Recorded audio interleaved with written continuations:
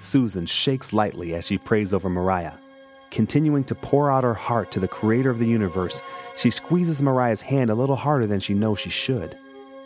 She knows that God can heal her, and has determined in her heart that she will continue praying until there is a change in Mariah's condition, either good or bad. As Susan continues to release her appeal to our Heavenly Father, Mariah's eyes begin to flutter. At the movement of her hands, Susan breaks her prayer and looks at her. Right before her eyes, Mariah's wounds begin to heal. And because of her link to Mariah, Phui Lin feels the benefits as well. Ayah! That's strange. I'm beginning to feel much better.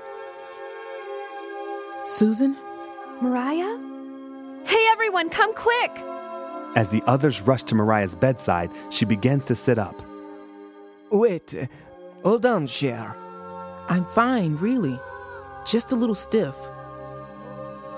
How long have you all been standing here? A miracle. We've just witnessed a miracle. Absolutely amazing. Praise God. There's a song my wife used to sing a while ago. She would always sing it around the house. Little Rachel even began to sing it. It used to drive me crazy.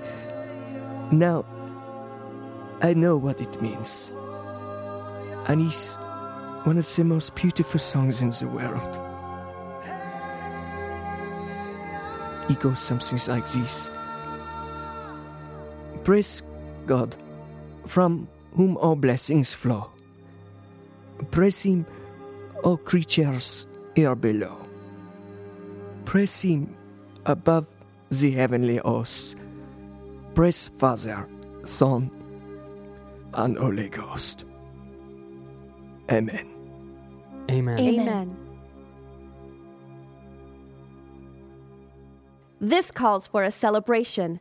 Let's have a meal, a feast where we can all visit and get to know one another. It's time that we've had a bit of good news. We'll turn on some music and have a great time. We might even forget that our lives are being hunted. Shh. I hear something. I hear it too. Engines. We'll go check it out. Mariah, you stay here. Don't presume to tell me what to do. Mariah reaches for her sword.